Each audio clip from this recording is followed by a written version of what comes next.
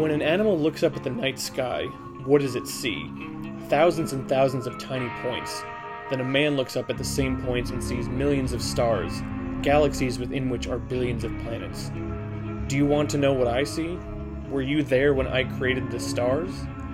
Additionally, were any of us there when filmmakers were first inspired by the works of H.P. Lovecraft? Allow the cast of Cthulhu to be your guide to the world of cinematic H.P. Lovecraft adaptations from the superb to the truly cosmically horrific. I'm Jim Rohner. And I'm James McCormick.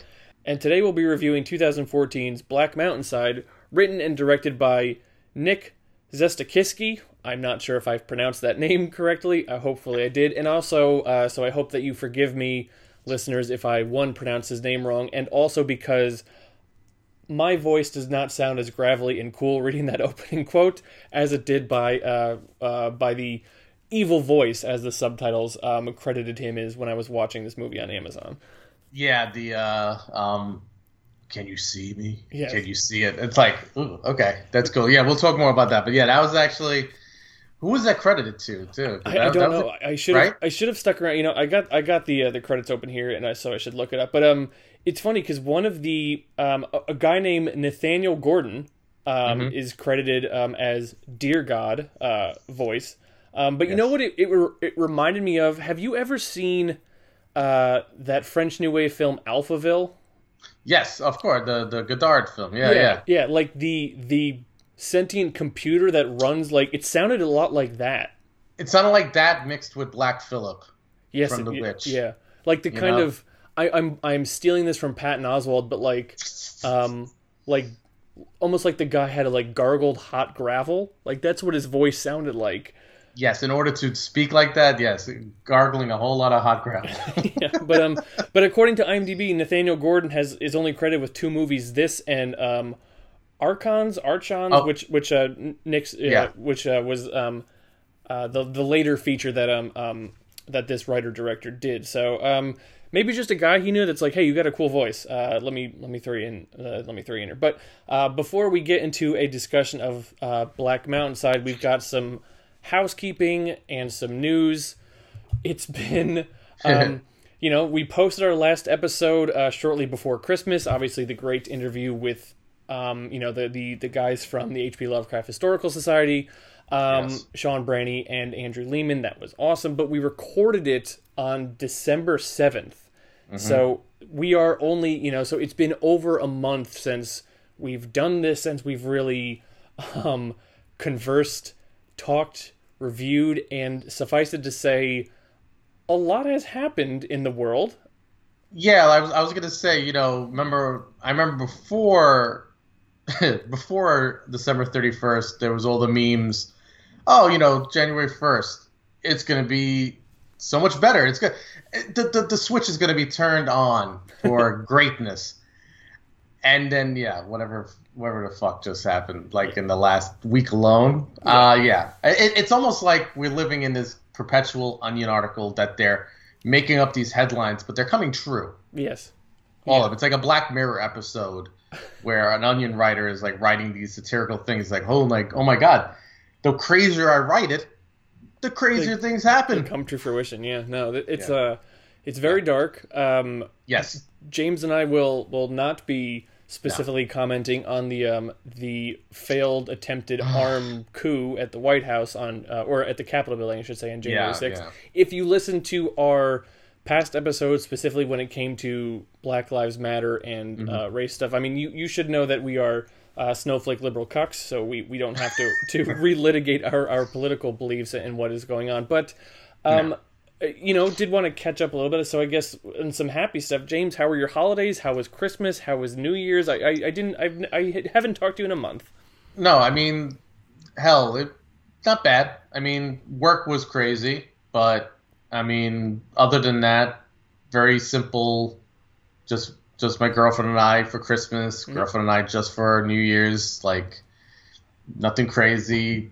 Did inventory at my job, which was actually much easier because we had no product because we sold through most of it. And I'm weathering the storm because starting technically Tuesday night, I'm going to be basically it's going to be me and just 4 associates every night doing 20 pallet trucks. So that's going to be terrible, and I'm going to be burnt out like crazy. But you know, it's every January sucks in retail. If Yeah. our listeners, if you work in retail, you know how bad payroll is during the months of January and February, and especially in a post-COVID world, or technically we're going through COVID still. It's not even, it's over. It's actually, to me, second wave is coming, or it is here. It's here.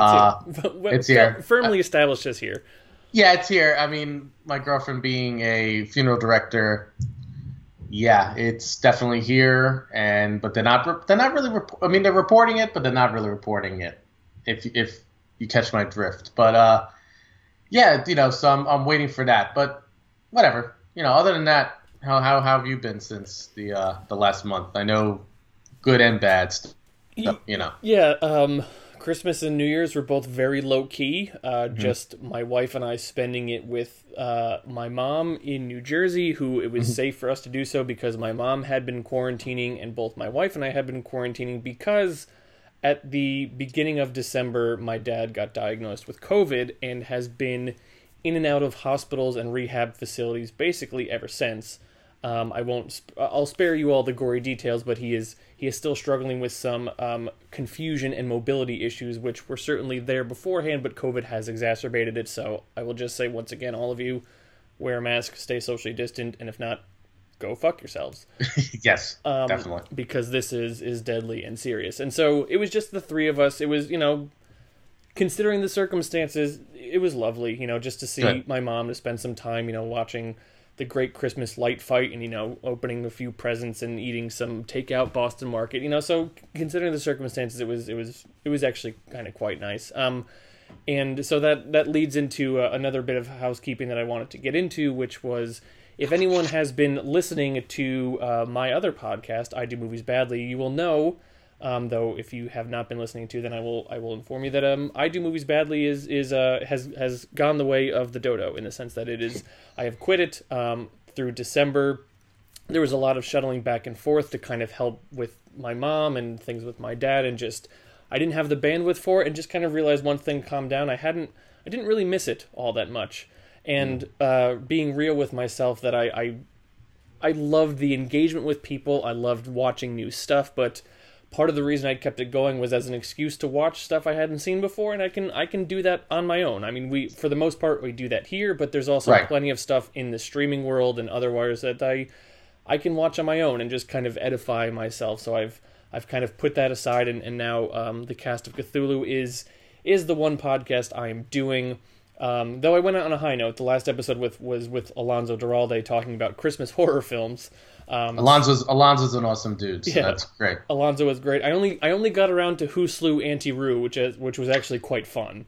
I love, that's a good one. Actually, it's so weird you mentioned that, because this morning when I came home, I was joking with my girlfriend, who was half asleep, but this is what I do when I'm wired when I come home from work, talking about all the films that came out kind of right after whatever happened to Baby Jane, and every film had to have a question. Like, whoever slew Auntie Lou, and it's like everyone had a question, like whatever happened, you know, who did this in there? It's like, wait, why? But it's like the same thing in the early 80s. Everything had a, don't do this, don't go into the basement, don't go in that walkway, don't take a shit in that bathroom. You know, it's like, okay. I get it, okay? I mean, depending on where you live and work, that latter part is actually pretty good advice. Yes. But yeah, it was don't Who Slew Auntie Roo. I didn't get around to Christmas Evil, which apparently is one of John Waters' favorite movies. Christmas Evil, and I mean, a little side note, stars Fiona Apple's father. Oh, really? He's the crazy guy who loves Christmas so much and snaps. Oh, interesting. Okay. Yeah. And when you know that, even though you don't see it at first, you go, okay, I see little glimpses of her in his face. Like, that's kind of weird, actually. So I wonder if that inspired her song "Criminal" in any way, shape, or form. I wonder, even if subconsciously. But and then the final one was supposed to be "Better Watch Out" from a recent one, which I maybe I'll rewatch it again sometime last year. I'd seen it actually before the podcast and thought it was a little a little mean spirited for my taste, but that's besides the point. Yeah. I do movies badly. I love doing it. I loved all the people that I met through it. James was a guest on it multiple times. Most recently, coming on to talk about the films of why am I forgetting his name? John Sayles. John Sayles. John Sayles. Yeah. I was about to say, I'm like, it wasn't Argento. It was John Sayles. It was like John Milius. No, it's not. John that would have been pretty awesome, actually. But the good news is that you may recall past guests David Bax and Tyler Smith, who are co-lead the Battleship Retention podcast. They have so kindly agreed to let the Cast of Cthulhu be part of their Battleship Retention fleet, which is kind of the small group of podcasts and film reviewers that they sort of have and host on their website. So moving forward, new year, new us. The Cast of Cthulhu will be a member of the Battleship Retention fleet, which will not change anything aside from that is one more venue where you can find our stuff, which will be on battleshipretention.com. And if you stick around to the very end, there's a little audio tag at the very end of the episode. But that's really it. We'll still be the same pretentious, clueless assholes that we were before. Yes, we will. Well, that'll never change. Yeah, no. So that's a good and wonderful thing. So thank you, David and Tyler, for allowing us to be a part of that. Because James, I don't know if you feel this way. This is certainly something that I feel, and I hadn't planned to talk about this, but what the hell? I must admit the last. I mean, from a cinematic perspective, because everyone knows how big of a deal the pandemic is, but yeah, mini existentialist crisis in the sense of I'm not going to the movies, haven't watched a whole lot of stuff, so like how does one stay in tune like with the zeitgeist, with pop culture? Right. I mean, it might be it feels a little weird to not have a top 10 list at the end of the year because I only saw like 12 movies in 2020.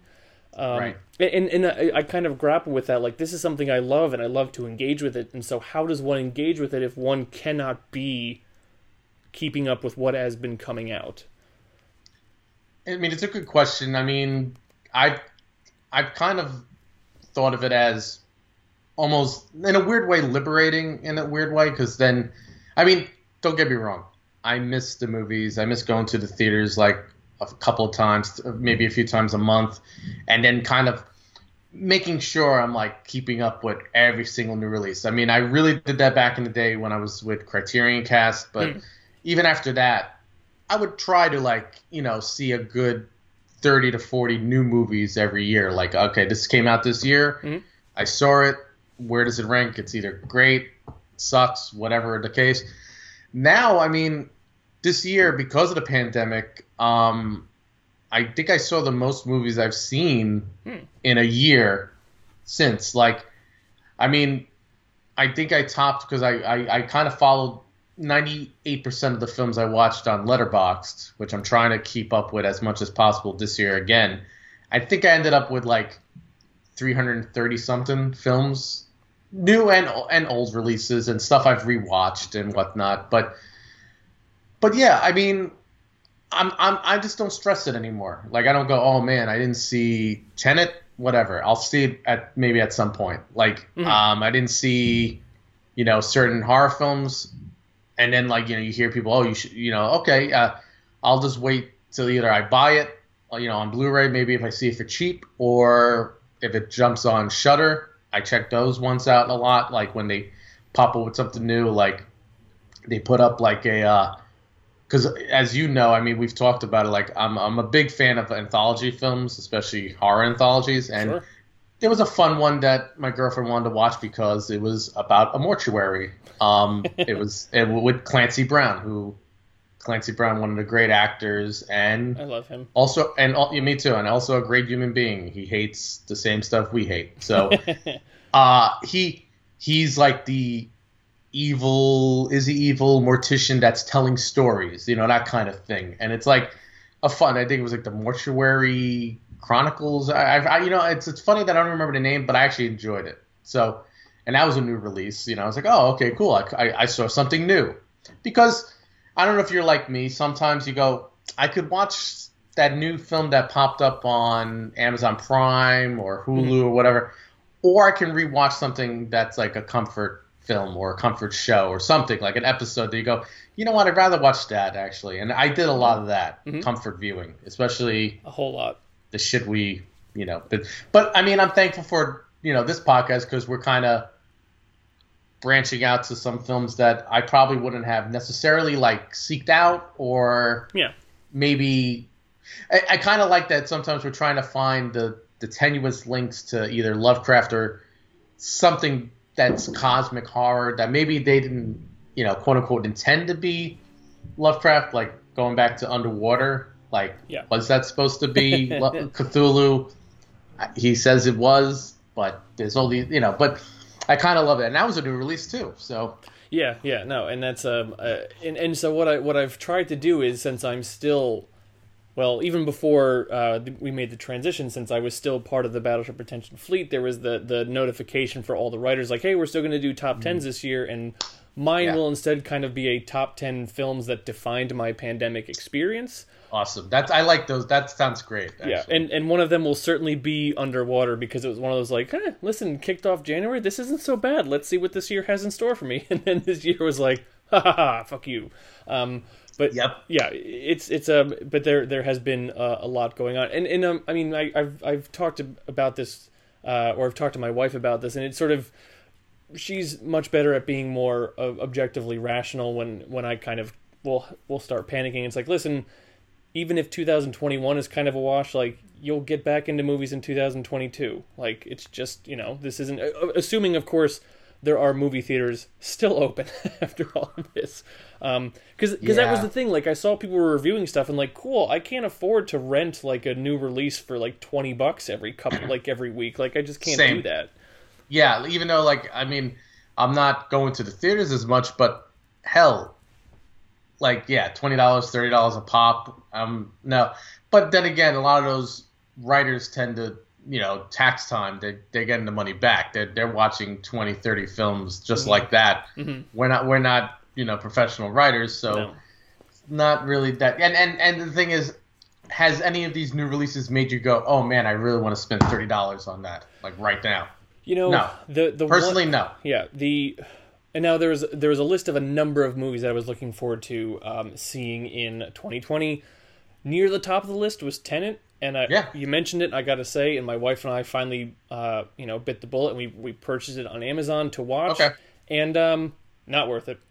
Wow. See, I've heard that from a lot of people. I heard the sound is pretty awful, or like you can't hear anything that they're saying. If you are skeptical of or dislike Christopher Nolan as a filmmaker, this is the most Nolan-y Nolan movie out there, where he really seems to, like, he's always been pretty good with utilizing or futzing with time as a gimmick, but has balanced that with a good story. I mean, even starting with Memento, The Prestige, Dunkirk, like, he's done a good job of, like, I'm going to futz with time, but I'm also going to give you a story that this gimmick supplements, or even if you remove the gimmick, that you are invested in. And I don't say gimmick in a pejorative sense. I just mean like it's, there's something novel or unique about it, basically.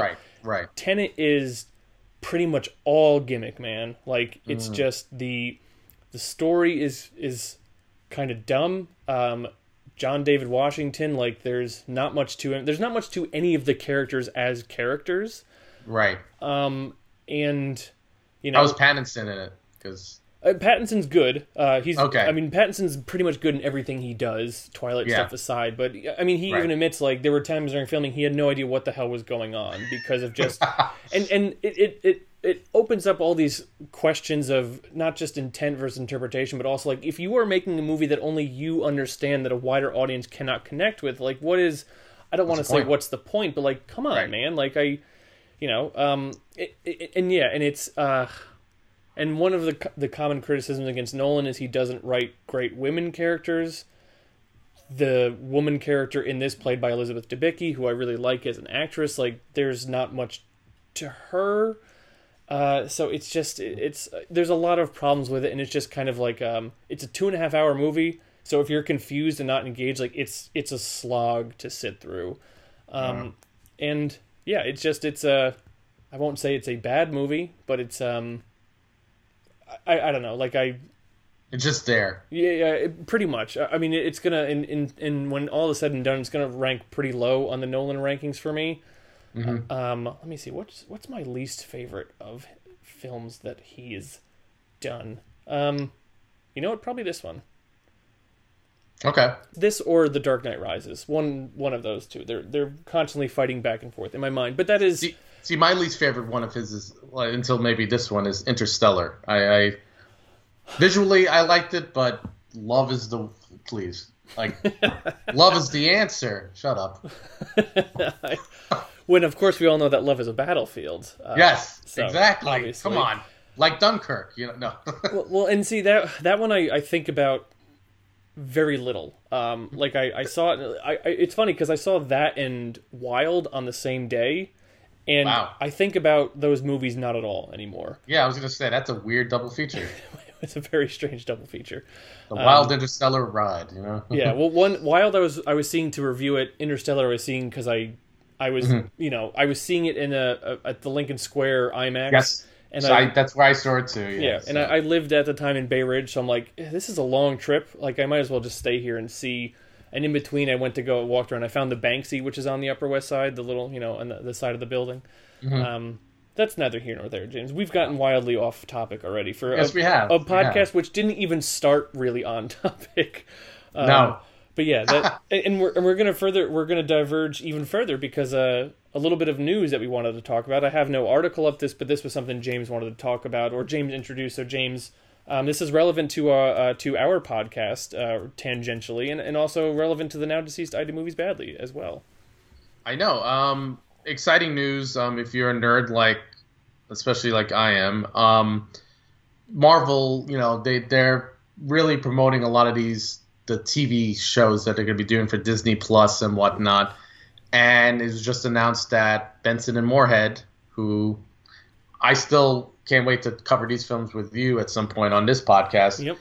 They're doing the Moon Knight series. And that's kind of crazy because Moon Knight is already a weird character. Like he's powered by like an Egyptian god of and fights crime, but like there's been so many interpretations of him that it's exciting to see where they're going to go with this. But he's kind of like he was kind of created in the 70s to be, to me, like a low rent Batman type style, but in Marvel, like street crime, but a guy in a cape, but he was all white as opposed to all black. But then certain writers would change it up, and I forgot which comic it was, but like there was a whole series where he was fighting with multiple personalities, and he was crazy, or was he crazy? Is he really talking to this god, or is he just a nut job that's going around beating the shit out of people? Oh, interesting. And then there's another one where he was stripped down, like he looked really cool, like it didn't look as like quote unquote ridiculous in comic book world where the flowing cape. He was very like well dressed, but like with just a nice looking, like almost like a luchador mask, and like he was almost like a noir type style. So seeing Benson and Moorhead doing this, like I think that it shows that Marvel still at least is going for like interesting filmmakers for their properties, that they go, you know what?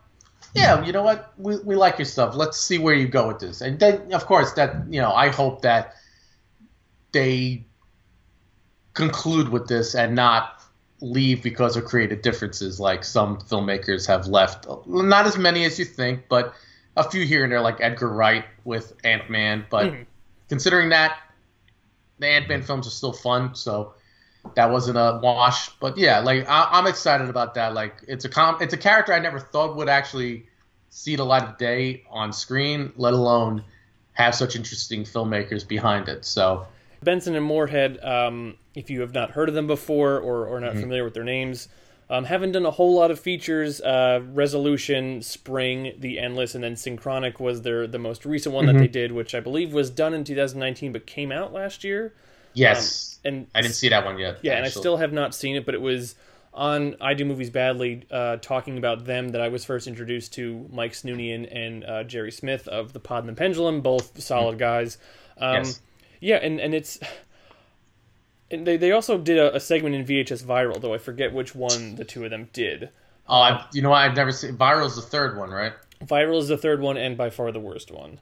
I've never seen that one. Yeah, so okay. It's not great, but yeah, no, that is very exciting because especially it does seem like when it comes to their properties, Marvel is more willing to take chances with their TV products. I mean, if you've seen the trailers for WandaVision and how weird that looks, because what's great about that is like I showed my girlfriend that trailer for WandaVision, and she's like, "Oh, so it's like a sitcom." I'm like. And of course, then again, I had to get old nerdy. Like, yeah, but here's the thing: in the movies, Vision, her lover, her quote unquote husband, in this, is dead. Yes, this is all created in her mind.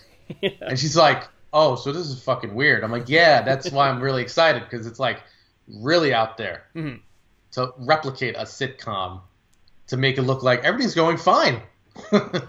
I wonder. Oh man, and so many ways to get distracted. But I wonder, since we're now, with Endgame in the rearview mirror and a new phase of the Marvel Cinematic Universe coming up, Wanda Maximoff, Scarlet Witch, is still around.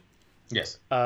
Marvel has or will procure the rights to the Fantastic Four and the X-Men, so we can kind of expect that all these universes are going to merge together. Exactly. Do we get to a point where in the next 12 years or next generation of the Marvel Cinematic Universe, we get House of M. We get no more mutants. And that's the big like overarching story that is thrusting this universe forward. That's a good question. I mean, before we go too nerdy and then get to the film, I'm thinking that this is gonna lead into the Doctor Strange movie. Which is the multiverse. Yeah, okay. And I think that's where the opening of the multiverse, because I think ultimately they haven't talked about who the big bad is in the next Doctor Strange. I mean, we all, of course, assume it's going to be Baron Mordo, who turns at the end. But is he technically bad? He's going after people that have used magic to him wrong. But I think she's going to be the big bad because she's in it, and you're thinking, oh, she must help him out. Yeah, maybe at first, but then he's trying to like keep her in check, and I think that's where it's gonna. You might get the introduction of the mutants in the Marvel Cinematic Universe. You might get the Fantastic Four. Who knows? At the end, a fucking portal opens up, and Doctor Doom looks at this universe, and just goes, okay, let's have fun. Yeah, and I mean because. On IMDb, Elizabeth Olsen is credited as Wanda Maximoff in Doctor Strange in the Multiverse of Madness, so that is a strong possibility. And yeah, I mean it's great to see that they do seem to be taking chances when it comes to the certain directors who are who are tackling their properties. Nia DaCosta is doing is doing the second Captain Marvel, and. Yeah, and so this seems like another indication that they are willing to take a chance, and I get it because also the DC universe is not in competition anymore. Like I mean, Wonder Woman 1984 certainly came out and also disappointing if you ask me. Yeah, same. I agree, especially when you had such a great cast. Come on. Yeah, I mean, once again, I want to say not bad. Patty Jenkins, I think, made exactly the movie she wanted to make, and that's awesome. Yeah, she made her Superman 3, basically. Yeah. Like, really, like, goofy and, like, bizarre, like, in a way. But and let's not talk about the whole Chris Pine body swap. Yeah. That's a whole problematic thing. Another day. Another day, yeah. But Benson and Moorhead are really interesting filmmakers. The Endless, in particular, does have some, I think even they will admit, some Lovecraftian influence. They I mean, speaking of Christopher Nolan, they like to play with time, especially when it comes to that movie and Resolution. I won't spoil what is the source behind it because that's up to you. Spring is a great little film that also has some monster movie elements to it, and so I'd be curious as to what they do because I remember being very fascinated by Moon Knight as a kid, and adding to this idea that it was sort of a copying of Batman with a twist on it. I also heard copying of Iron Man, because like he's also a millionaire who is has his own kind of demons to wrestle with, sort of thing. Right. But where also we've neglected one of the most important elements. Moon Knight will be played by Oscar Isaac. Oh, thank you. Okay, I'm glad you. Yeah, Oscar Isaac, Mr. Handsome himself. So, Yeah. actually, talking about Wonder Woman 1984 and Oscar Isaac, like Pedro. Did you see that picture of Pedro Pascal? Yep. And Oscar Isaac at New Year's? Yep. That actually made my year. Like, I'm like, okay, you know what? The year sucked, but seeing that picture was like, aw. Yeah, seeing the two of them together, and and Oscar Isaac, a guy who is, he's kind of like Denzel in the sense of he might not be always in good movies, but he is always good in the movies that he is in. Yes, I agree with that. Yes.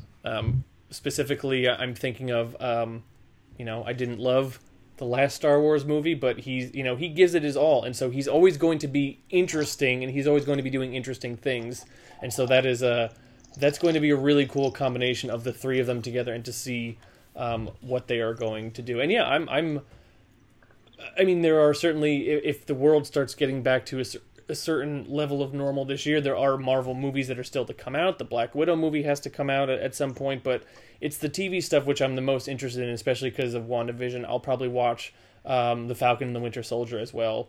So yeah, it'll be cool to kind of see what's in store, I think. But yeah, we've diverted long enough. We are here to, of course, talk about Black Mountainside. This is one of we've espoused the benefits of the H.P. Lovecraft Historical Society many times on this podcast. This is another example of it, a small example, albeit, but an example nonetheless, because I first heard about this movie through a posting on their Facebook page and was like, hey, we should probably check this one out. We both checked it out, and we're both pretty big fans of it, I think. I think so, yeah. I mean, I didn't hear about it until you mentioned, hey, we should watch Black Mountainside. I'm like, cool. And then I'm like, what the hell is that? To be honest, like, I'm not going to lie. Like, oh, yeah, I heard about that. I just never got around to it. I'm like, oh, okay. And then I watched, the first thing I watched was the trailer, actually. Usually I don't do that. Yeah. But for some reason, actually, what made me watch the trailer was on Amazon Prime, there's 2 listings for it. Yes. So, don't know for all you listeners out there, there's one you can pay for, but then there's the IMDb, version that has commercials. That's the one that I watched, not knowing. I just clicked on the first one. Same here. But the first one I clicked was that one. I was like, oh, but then I saw a second one. I'm like, oh, IMDb, cool. But you know what? I'll watch the trailer while I'm here just to see. And the trailer is a effective trailer. It kind of made me think, okay, this is going to be. I mean, of course, it's. You could tell heavily. I don't know if heavily is the right word, but like it's influenced by Carpenter's The Thing. Yeah. Like, it's in a remote, Canadian, outpost. The furthest one up, in Canada. Whatever the number was, 259? 291. 291, thank you. So it has that going for it of like this isolation and something that they find in the ice. Something below that is awakened or has been there and just waited for new souls to touch. But so going into it, I was like, okay, cool. This looks like. And then you had messaged me, but when you watched it, saying it's a slow burn, but it's good. I'm like, cool. I'm into that, and I watched it, and even though I came home this morning exhausted as hell, I made sure to watch it before I passed out, and it held my attention completely. I was like, okay, where is this going? And what I liked about this film was, and a lot of people on IMDb reviewing this, users reviewing this, complained about that it didn't explain everything. Okay. So sometimes I would agree with that. Sometimes it's like, okay, why did it even happen? Why? No, in this case. Yes, don't fucking explain it to me. Like, let me think about where they were going with this, or what is this creature, this deer god, which also the deer god, I thought was an effective looking creature when you saw the glimpses of him. You didn't see him all, you saw in the shadows at first, and at first you're like, what is that? Yep. And that was really well done. And then this goes into crazy body horror. out of nowhere. And I'm like, whoa, okay, that came out of nowhere. Like something coming up this guy's arm. You know, and like, I was kind of like laughing about it because I'm like, wow, they were fast to chop that arm off. Yo, Like, there was right? not Like- there was not even discussion. It was kind of like, the doctor was Chop like, it "What do you off." want me to do?" And someone just like cut it off, and the doctor's like, "Okay," and just gets Yeah. the axe. And actually, funny enough, the most rational one, the one that actually, like the scientist, the doctor that comes in, the one that kind of looked like an older Matt Berry to me. You Yeah, know, like the one that Piers. came into Piers. He's the one that takes the axe and chops this guy's arm off because something's there, like something's like coming out of this guy's arm. So it makes sense, and then it gets crazier somehow. Yeah, I based on the IMDb description and then even just the few opening shots where it shows like the mountains and Yes. the vastness of really the emptiness where they are, I was like, oh, so this is a movie which is going to try to kind of be at the Mountains of Madness. It's not that. No. It does lend a lot more or borrow a lot more, or there's a lot of inspiration from The Thing, which is more like, bunch of guys, and it is guys, there are no women in this movie, which is sort of like, okay, fine. But it I is, have no problem with that because you know what? The joke always like, if there was a woman there, they probably all would survive. Because she'd be like the rational one. What are you guys fucking doing? Let's get out of here. right, and then what woman wants to take the role of like, hey, you're going to be the token woman in this movie? It's like, no, give her something to do. But it is a bunch of guys in a remote outpost doing scientific research, and whatever they dig up, quite literally, is a thing which leads to ultimately all their demises. Though I suppose there's an argument to spoiler alerts. Yeah, well, listen, if you're listening to this episode without having watched the movie, that's on you. Of course, there are debates to be had over Kurt Russell and Keith David's ultimate fate. I tend to believe that they died, but that's fine. But yeah, it's a really interesting, and when I say slow burn, that can be a put off for some people. But what I mean with this one is the movie takes its time to lay groundwork for when the shit starts hitting the fan. It makes sense because there was, that path was laid out brick by brick until it's like, yeah, was it a bit abrupt maybe when the guy's like, I'm cutting his arm off? Maybe, but also you could understand how based on, little things that were happening. Oh, the indigenous workers, like, they just stopped showing up. Then we found this body of the cat, and then it's like, and people are starting to hear things maybe. You kind of get to the point of like, this all makes sense because Svetokitsky laid it all out in a way which, when it gets to its ultimate fruition, you see that coming and everything makes sense leading up to that point. Yeah, and it's also like you have all these characters that, not that they're fleshed out completely, but enough that you kind of get each character's motivations or like their fears or why they want this to continue, and then like you said with the indigenous people that were working there, you have these little you only see them briefly, you don't only see them far away, you only see one of them by face. Yeah. When he is saying about the cat that is found dead, that one of them, not one of the indigenous people, but Drew, he saw Drew kill this cat, and it's like. But what's weird about that scene is like he's like, okay, thank you, I'll look into this, and then he calls Drew on the walkie. He's like, and it's such a weird scene because like he calls him on the walkie and Drew, he's like, did you kill the cat? No, I didn't. Well, so and so saw you kill, and it's like a pause because like you can almost see like Drew is like, even though you don't see him, you can even hear by that like pause, he's thinking of what to say. No, well, you'll figure it out. Which is such a creepy thing to say, actually, when you think about it in hindsight. Like, you'll figure it out. Because ultimately, he did do it. Like, we know he did it. It just... So that's... Why? You know what I mean? Yeah. Like, well, that's interesting because I looking back now, it's fresher in your mind. Did he actually do it, or is that guy saying, like, I saw Drew do it, is that the first time that we really hear of an instance of, like, I'm seeing shit that this site is messing with me, so I have to leave. Like, in my mind, that was sort of more question raising than definitive us pointing us in one direction. I mean, I think it was to showcase that, because wasn't it before that? I think before that, you start to see certain characters hear this voice, Hmm. this evil voice, just in the night, and you don't see anything. It's just like look into the dark. Basically look out there. Yeah. Do you see it? You don't know what the hell they're talking, and then you think, oh, maybe it's a nightmare, a collective nightmare or something. When this worker says that, you never see, you just see the dead cat. Mhm. It's all like splayed. It's near this, could be the top of a temple. We don't know what this thing is. Yeah. You never do, which I like, because what is it? What was unleashed? Like, was it a disease that was unleashed? Because then we kind of get that, like the scientific thing about the cells of like octopi. Yeah, cephalopod cells that he was basically turning into not an Like a octopus, squid. but a bunch of tiny little octopuses inside of him.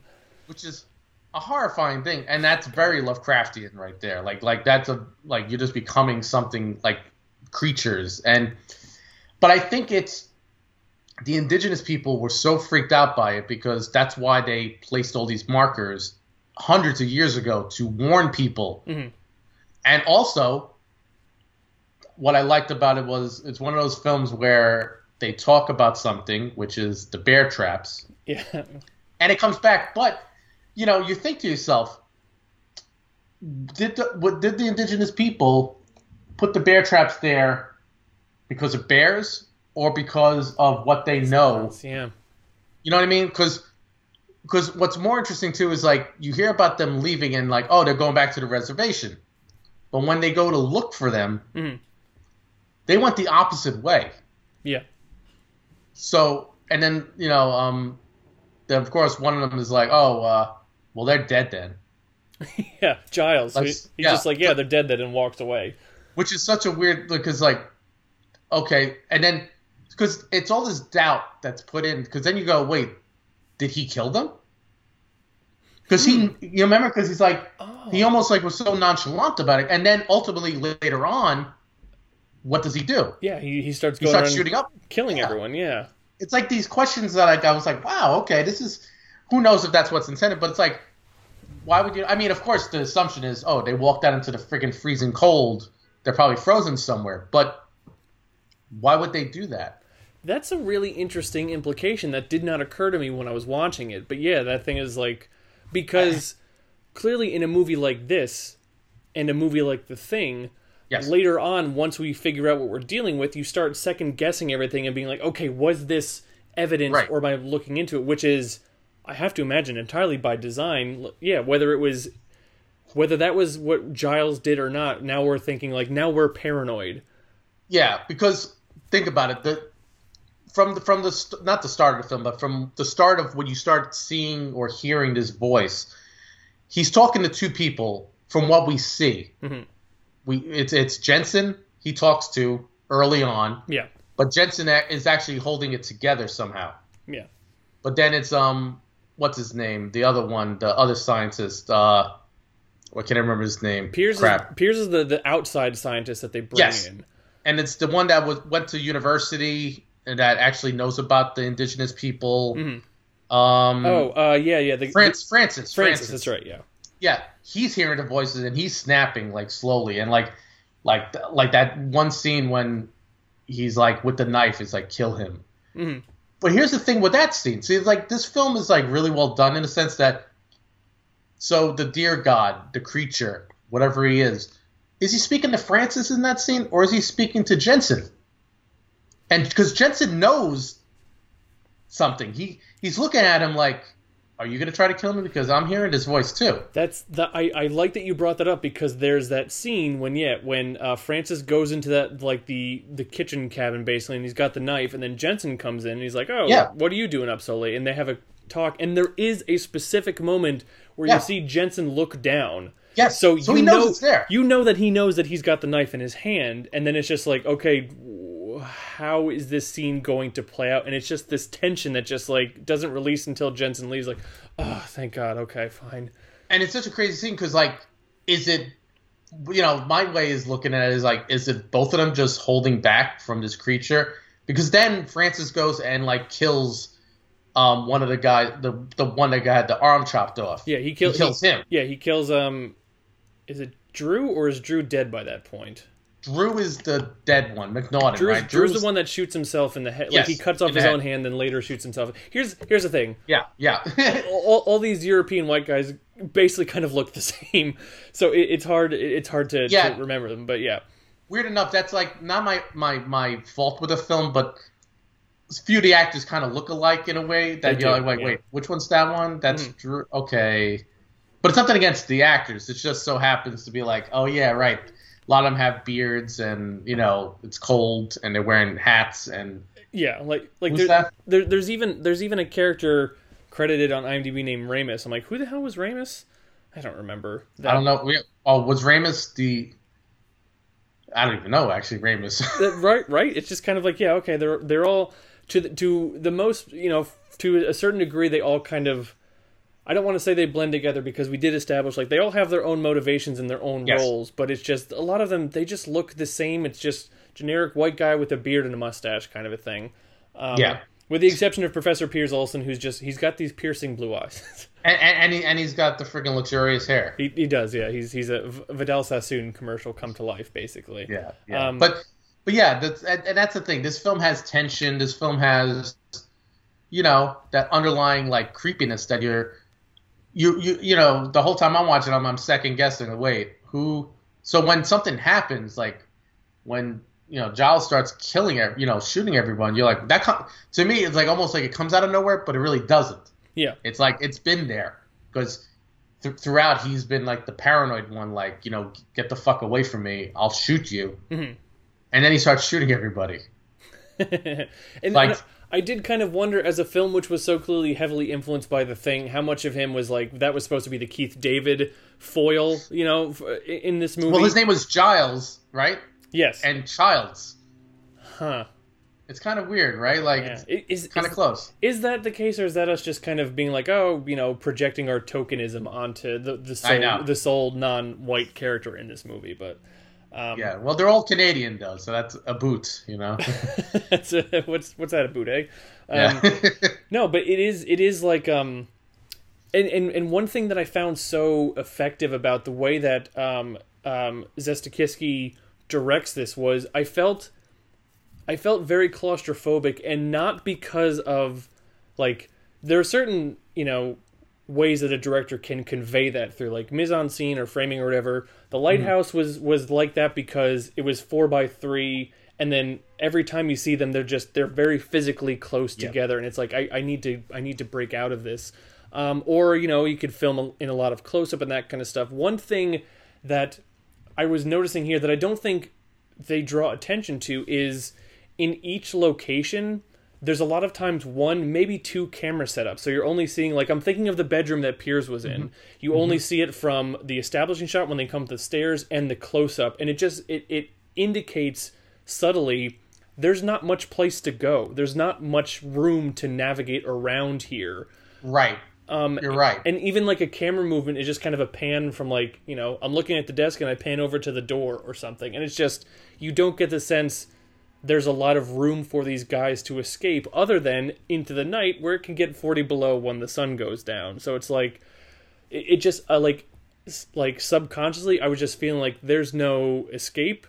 There's no way this is going to turn out well. And then, it didn't turn out well for anybody. Right. Yeah, exactly. And I kind of like, we always joke, I love a good dark ending. I love endings, everyone's dead, or something happens, or in this case, I don't know if I want to ruin it, but like that ending was so, to me, it was well earned, well earned ending. But I don't want to talk about it necessarily because it kind of like was like one of those endings that I go, there we go, there we go, okay, and that's fucked up. And it's also one of those endings where you go, was that just because it's just bad luck, like.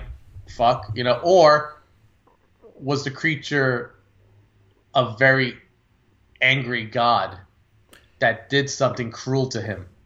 Yeah. I don't want to say what, but you know what I mean? Like I kind of want people to be surprised by that, but it's like one of those things where when certain characters are having this conversation with this god, or what is he a god? What is he? Because like you quoted him in the beginning speaking about him creating the stars and stuff. It's like, or are you full of shit? Are you a false god? You know what I mean? Like this dear god type character, Lovecraftian old one, or is he just a creature that just is intelligent? Because it's such a weird scene when he's speaking to Piers about like what he is, and Piers is like, you know, you're nothing, and he's like, and basically he almost says, hold on a second, I'll be right back. Yeah. And then goes to Jensen, Yep. who then blows up everything. Mm-hmm. And So then does he stop the creature, or does he not stop the creature? It's such a weird thing, right? Yeah, or was there a creature at all? Right. Because, are they all this disease? Maybe this was just some sort of disease that basically rotted their brains. and not just disease, but also the point that they don't hammer home to you, but that no resupply came. You know, the supply was late. Yeah. And they were cut off from the outside world. So is this just a real bad case of, yeah, there was some microscopic thing that came up from that, you know, quote unquote temple thing. And were they also then just suffering from cabin fever and slowly going insane because they had no contact with the outside world? It's a movie that proposes or poses a lot of questions without necessarily posing them. Like it sprinkles enough stuff here where it's like, what do you think here? Yeah. And people could disagree with us. Maybe people think there is a literal dear God, which is the God that created everything, and that's fine. Right. Because it also kind of plays into more that idea of a Lovecraftian universe where there is this thing which is responsible for creation, was here before us, will be here after us, and kind of has no real moral compass. It just kind of like action, reaction sort of thing, and that's it. Yeah, I mean, in a way, and that's why it's like I question it, but in a good way. Like, is this creature having fun with them, just toying with them to see how much he can push them, to like see what like will they do his bidding, or will they just try to kill themselves? Will they try to blow their brains out? Well, you know, and that's kind of like, or will they blow up the whole camp? Yeah, like fighting back, you know, from this, you know, it's funny enough that, you know, the whole time to me, the whole time I'm thinking Jensen is going to be like, oh yeah, you're not a good person, but he ends up being kind of like the hero in a way. Yeah. Which is weird, you know, like a unintentional hero where he's like, fuck you to this creature. Like, I'm not going to go after Piers. You told me to, but I'm not, fuck you. I'm blowing up everything. I'm burning everything down because I want you to die.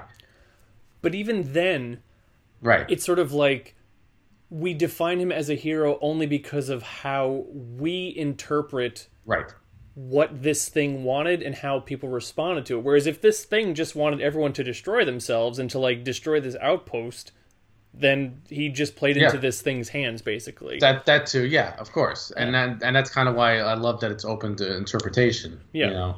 And I'm kind of surprised it's got a 5.2 out of 10 stars on Rotten Tomatoes with like well over 3,000 reviews, which doesn't make any sense to me. Which no. I can only kind of explain from people who are hoping for more of, I need concrete answers and or I need a definite resolution as to what happened to Piers. I'm assuming Piers is dead at the end of everything. But just they want more of like, please give me all the answers, which in the spirit of this podcast and this writer, you don't always get them. You get enough to know like things are bad. Things are going to be very bad. And in that vein, I did want to read, I'll post this article in the show notes and on our Facebook page if you want to read it, but it's an interview with the writer-director from Lovecraft Ezine, from 2016. He's asked about what cosmic horror means. So I'm going to read a little bit, so bear with me. But he says, cosmic horror to me means horror on an existential scale. It's not being afraid of what's around the corner, but being afraid of what's out there, what we don't understand or can't understand, being afraid of what happens after we die or what seemingly impossible things might not be so impossible. He goes on to say, if I'm going to be honest, I'd never actually heard the term cosmic horror until after we started promoting Black Mountainside. People started approaching him and describing it. And then he goes in to say more, James, that is going to resonate with the two of us. A lot of filmmakers, writers, artists, storytellers, get cosmic or existential horror wrong. I think a lot of people are missing the point. Too many people go and try to recreate what other successful artists did without first trying to figure out what it was those successful artists did in the first place. I'm always seeing those Lovecraft adaptations popping up on my Twitter feed, but they make the same mistakes. They think tentacles, big monsters, ancient beings, but no one ever stops to figure out why those things were so successful for Lovecraft.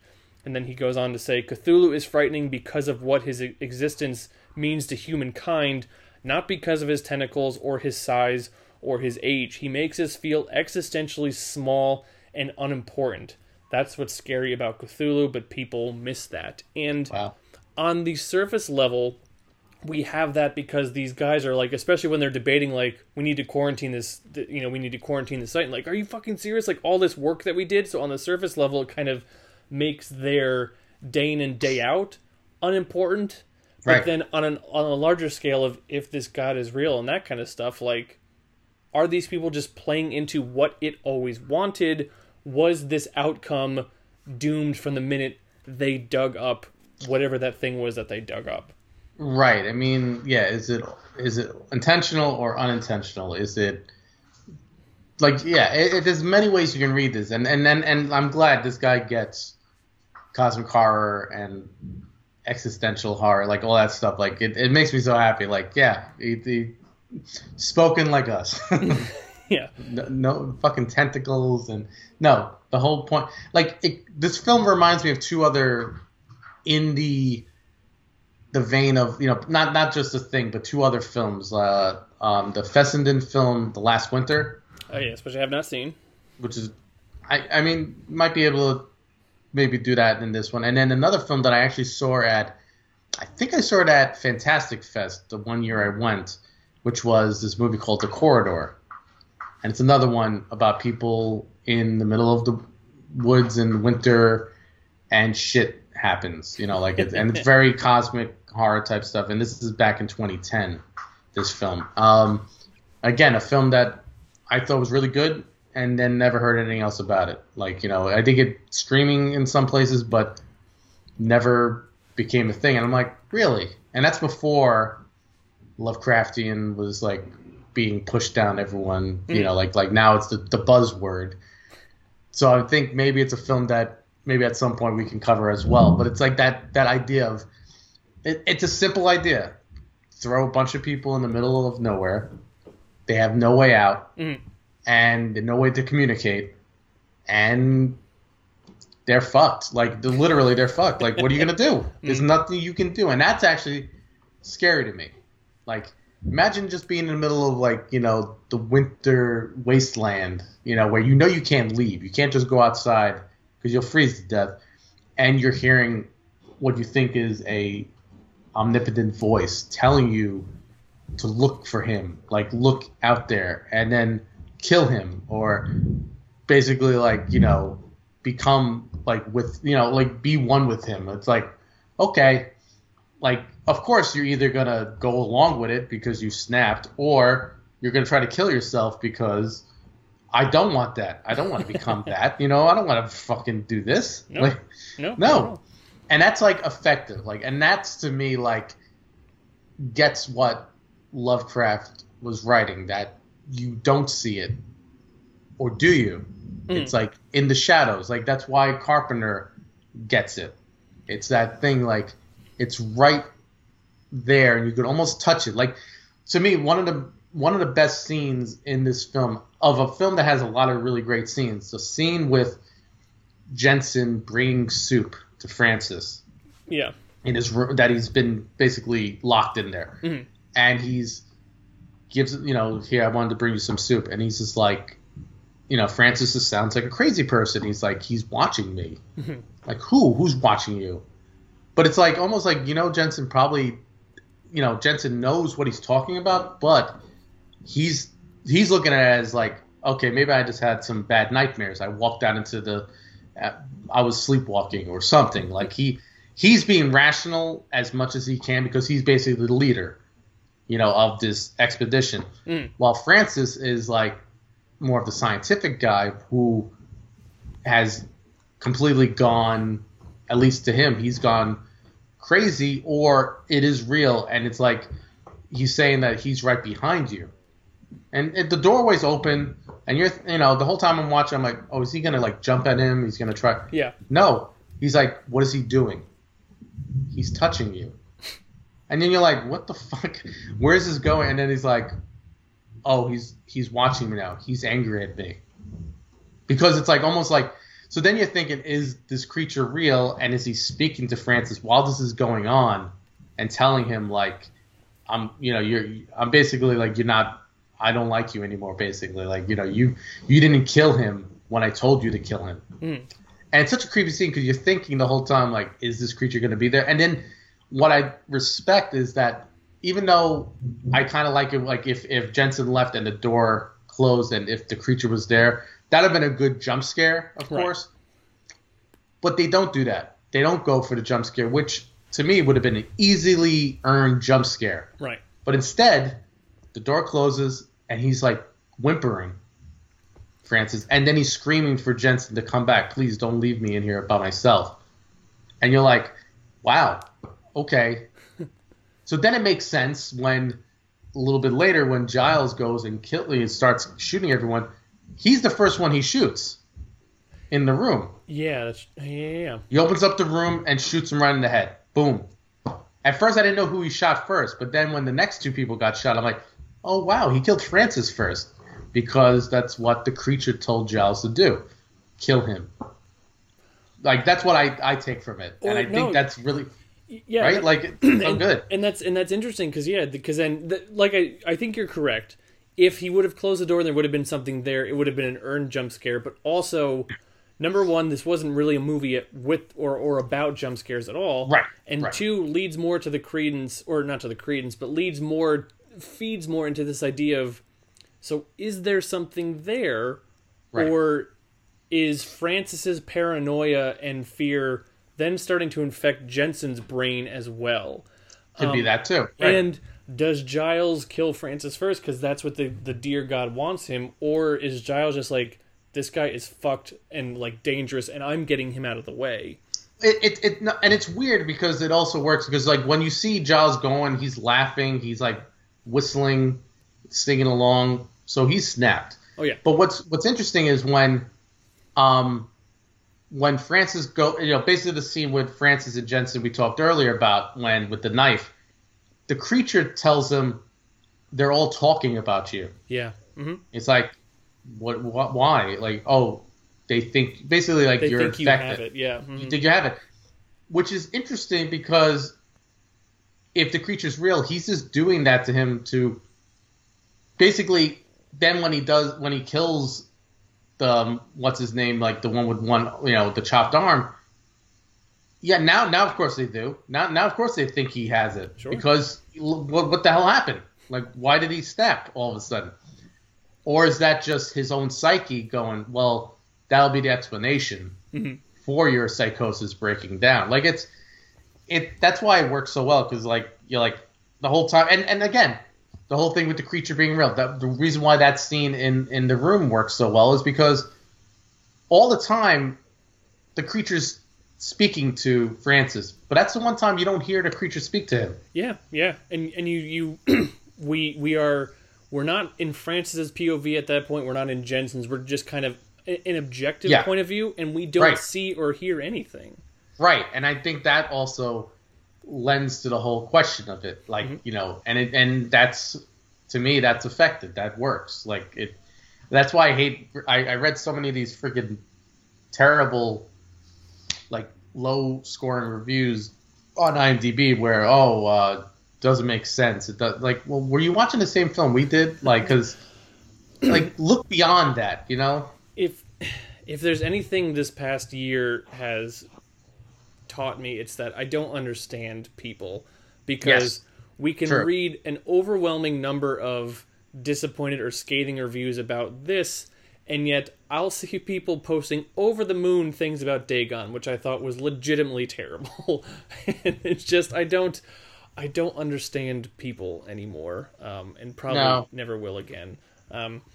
I want to go back to this E-Zine article a little bit, just because it does. He goes on later to talk more about Nathaniel Gordon, the guy who did the Deer God voice. Apparently, he's a voiceover artist, which is why he doesn't have a whole lot of IMDb stuff. Oh, okay. But this is an interesting point that that the writer-director says. Originally, I had planned to have the Deer voice be a quote-unquote calming voice. But when Nathan emailed us, he attached a number of different versions, including the grungy voice that was used in the film. There are no effects added to hit that voice. No word of a lie. That was the noise that came from his mouth. Well, it works, yeah. Yes. It's unsettling. That's like the best word for it. Unsettling, where you're like, yeah. Is that like coming from someone's guttural, like their mouth? Mm-hmm. And they'll find out that it actually did come from a human. That's crazy, actually. It's insane, and it's also like I forget the name of the actress who provided the demonic voice for Regan in The Exorcist. But right. When they found out that all she was doing was just basically drinking whiskey and smoking cigarettes, and then it was like that was just her actual voice. Like, oh, you got to be kidding me! That's gross. I can't. It's such a weird thing, yeah. Not that this has anything to do, but about actors doing stuff with their voices. One of my favorite stories is in the I love the film, but it's not a good film. The Ice Cream Man with Clint Howard. But he has this weird voice in it. Like it's very like raspy, and like Clint Howard has a normal voice, but like oh, why is it raspy in this? And he spoke about how he wanted to have this really creepy sounding voice, so he would, when he was driving into the studio and the area to work every day, he'd be screaming at the top of his lungs in his car. So by the time he got to work, his voice would be like this. I'm like, okay, it's crazy what some actors will do for a film like The Ice Cream Man, but that seems yeah. Why risk permanent damage to like your vocal cords and your lymph nodes just for The Ice Cream Man? I don't know, but I mean it's a timeless classic, so maybe that's why. The immortal character actor Clint Howard, of course. Yes. Yeah, I don't know. I don't know if I have much else to say about Black Mountainside. This was quite a delightful surprise, as has been the case a few times on this podcast, where we stumbled upon something and like, oh, this was much better than I expected, and maybe that stems from like, let's not have expectations going into it, which I know is incredibly difficult to do. No, but I think that's the best way, because like I think, you know, because of some of the lowest ones we've seen, of course your first thing is like, well, if they can't actually get the Lovecraft's text correctly, how can they like do it tangentially? But we've seen, I don't know, at least to me, and I think you too, like we've seen a lot of the ones that are like Lovecraftian have almost been more Lovecraft than Lovecraft's adaptations. Yes, 100%. Like, you know what I mean? Yeah. Which is so bizarre. Like, you would think it'd be the opposite. Like, oh, but no, I think that's what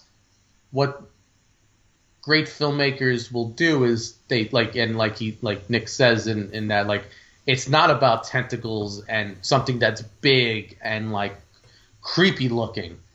It's about the existential dread that we all share when we basically when we realize we're nothing in this world. We're just bags of flesh, and we're gonna rot away when we die, and nothing. And like, if you don't believe like there's an afterlife, you're dead, and that's it. Nothing left to you, and that's when you think about it, that's terrible to think of. Like wait, is that all I am? So it's one of those things where either you're depressed about it or you try to do something good with your life to be a good person. Mm-hmm. And that's how I try to live my life. Like, I'm not a dick. I don't go storming the Capitol. I don't belong to Parler. I don't do any of this shit. But people do. And you go, okay, whatever. Those people can rot and we'll be the better for it, Happy New Year, everybody. Yes. with warm regards from the cast of Cthulhu. But yeah, that's a good point to end on Black Mountainside. A delightful little surprise. Yes, very much so. Thank you for suggesting it, actually. Yeah, Thank you. Of course. And next week we'll be covering a film that was suggested to us specifically by Thomas Campbell and Gav Chucky Steele, our friends from Deadbolt Films across the pond in the UK, who are dealing with their own mutated strain of COVID. But that's neither here nor there. A film from 2018 called Starfish, which I know basically nothing about other than the summary on IMDb, a unique, intimate portrayal of a girl grieving for the loss of her best friend, which just so happens to take place on the day the world ends, and that's all I'm going to keep it at.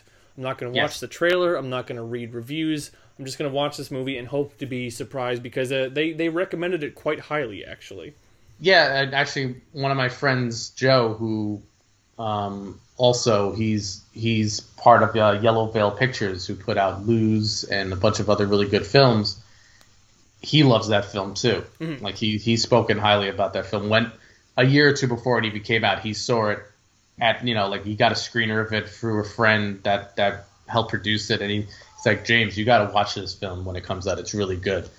So it's exciting. We're all of our friends have just said like this film's really good.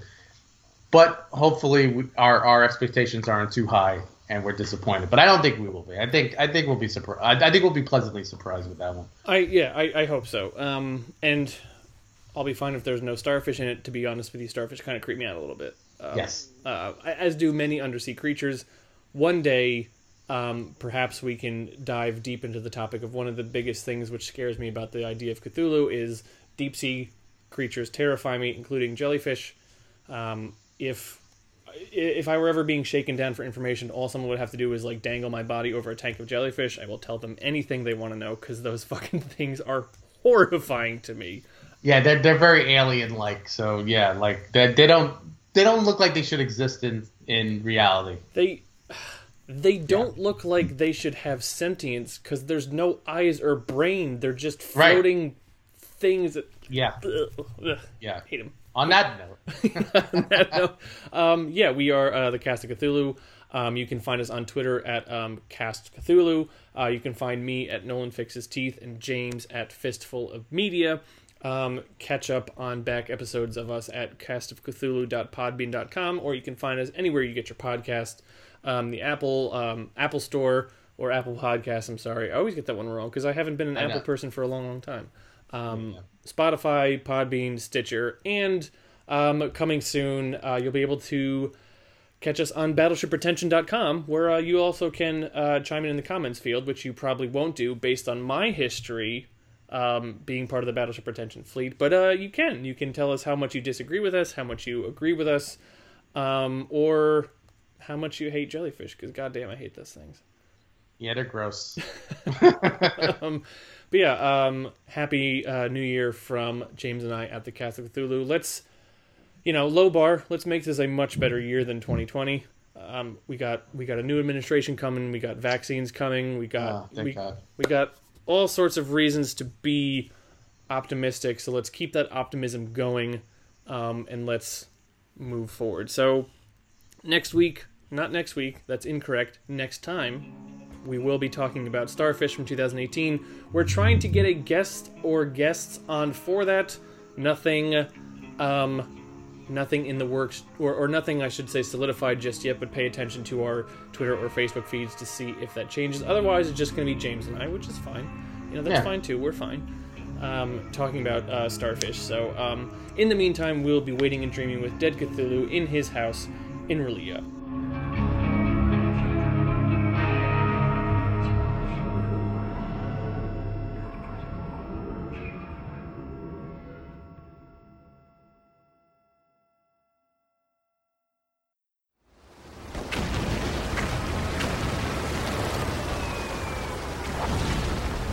This program is a proud member of the Battleship Pretension Fleet.